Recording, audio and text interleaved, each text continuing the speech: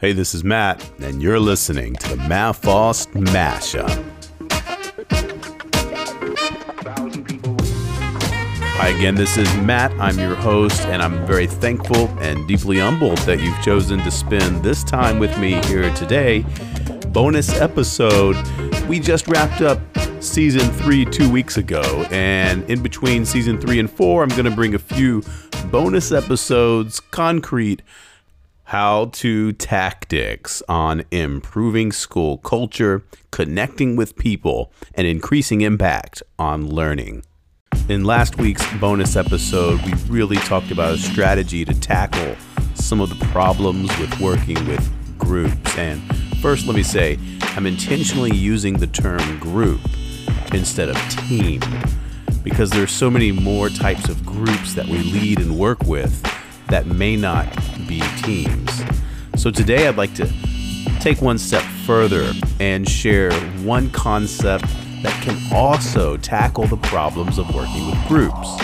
The concept is immediacy, and I'd like to give you 5 ways that you can use it. Immediacy is an important concept to school leadership because it is an actionable way to lead with empathy. It has an impact on people. It creates a sense of community and trust. Let's look at an example of immediacy in action. Father A spends one day each month with his daughter. Father B spends 20 minutes each evening with his daughter. Both of them can create a quality relationship, but Father B has more immediacy. It's a greater sense of involvement. He creates a detailed sense of what's going on. To use immediacy in school leadership, there are 5 very simple actions that you can take. Number 1, be visible. Well, scratch that. Be visibly engaged. There we go. Number 2, make frequent small talk. Number 3, lead with questions. And use listening to learn, not just to lead.